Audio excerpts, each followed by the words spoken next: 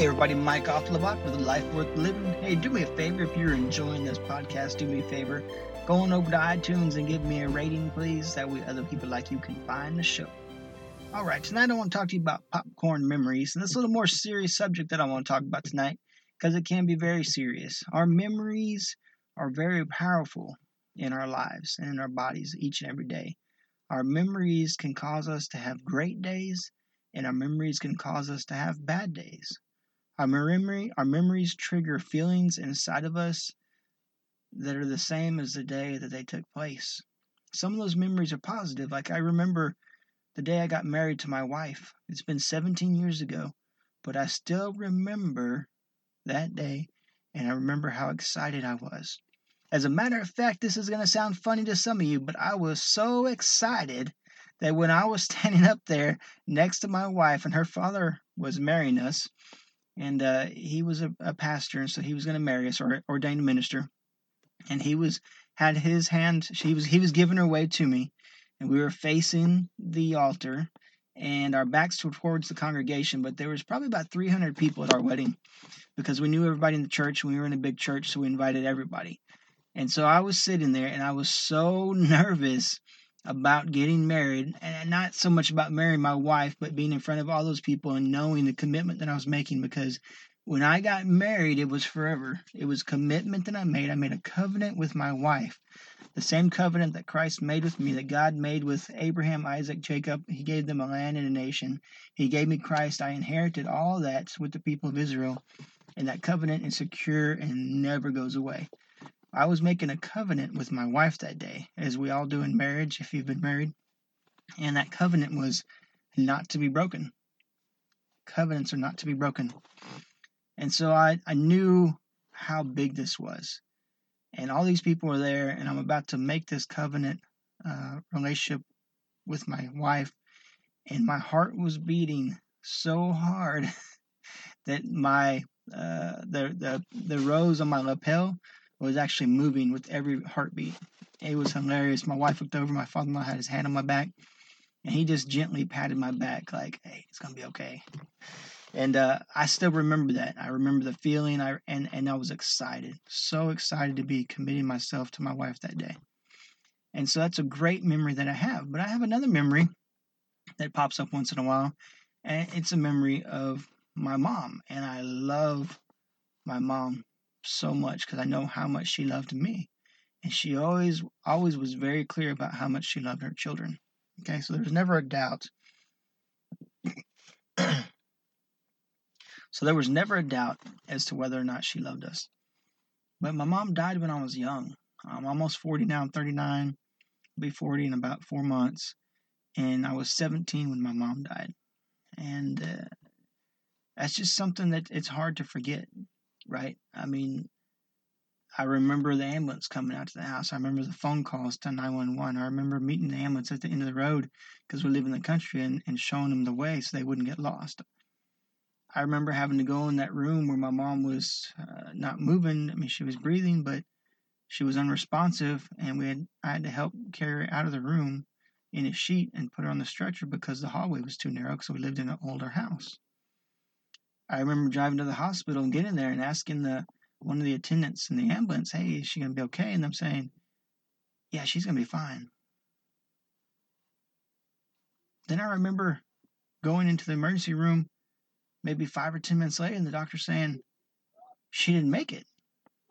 And my world came crashing down around me. And my life was lost. I didn't know what I was going to do. I didn't know how I was going to live anymore. I cried and screamed. My sisters were crying and screaming. My dad was crying. He doesn't cry, you know? And then it's like, well, now what? Now what, Lord? Now what? Now what? You know? But I did know the Lord, and I did trust Him.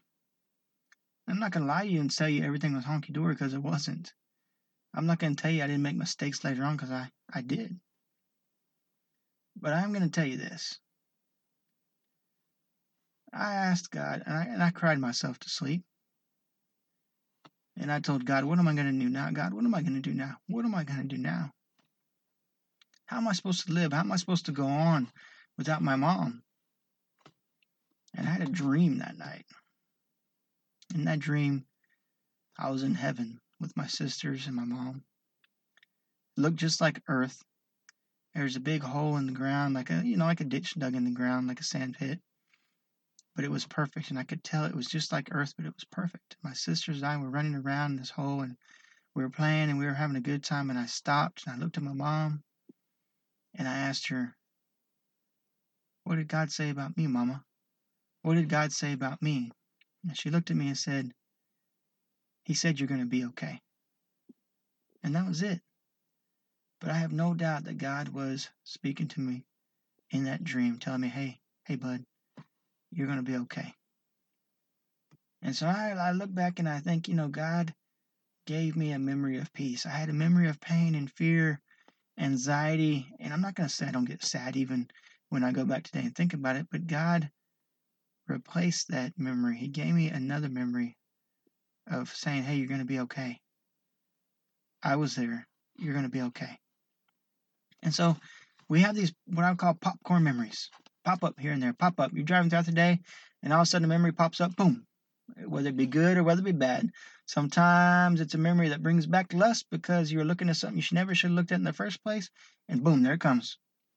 All right? And those memories that are negative, those memories that are sinful, those memories of our past that just pop up, Paul tells us, take every thought captive and make it obedient to Christ.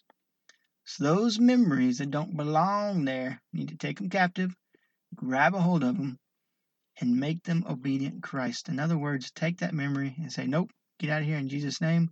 Lord, I give you this memory. I don't need it anymore. I don't want it. Okay? Now, sometimes easier said than done. Memories are very powerful. Bring back smells, bring back emotions, bring back just the most real sensations that you can think about or imagine, right? And all that stuff comes flooding back. But just know that Jesus was with you. Wherever you were never alone. Even if you felt like you were alone, you weren't. Close your eyes and think about it. Say, Jesus, Holy Spirit, reveal Jesus to me. Jesus, reveal yourself to me. I know you're with me. Let me see you there. And I want you to give him the memory and tell him to take it away. Take away the pain, take away the turmoil, take away the destruction that it brought if it was a negative memory. Ask for forgiveness if you did something wrong. Ask him to cover it in the blood of Christ and remove it from you. And he'll do it because he was always there, always a part of you, always with you.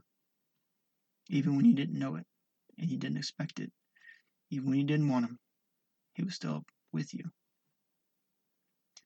So take the memories today, popcorn memories, make them what you will. See you next time on Life Worth Living.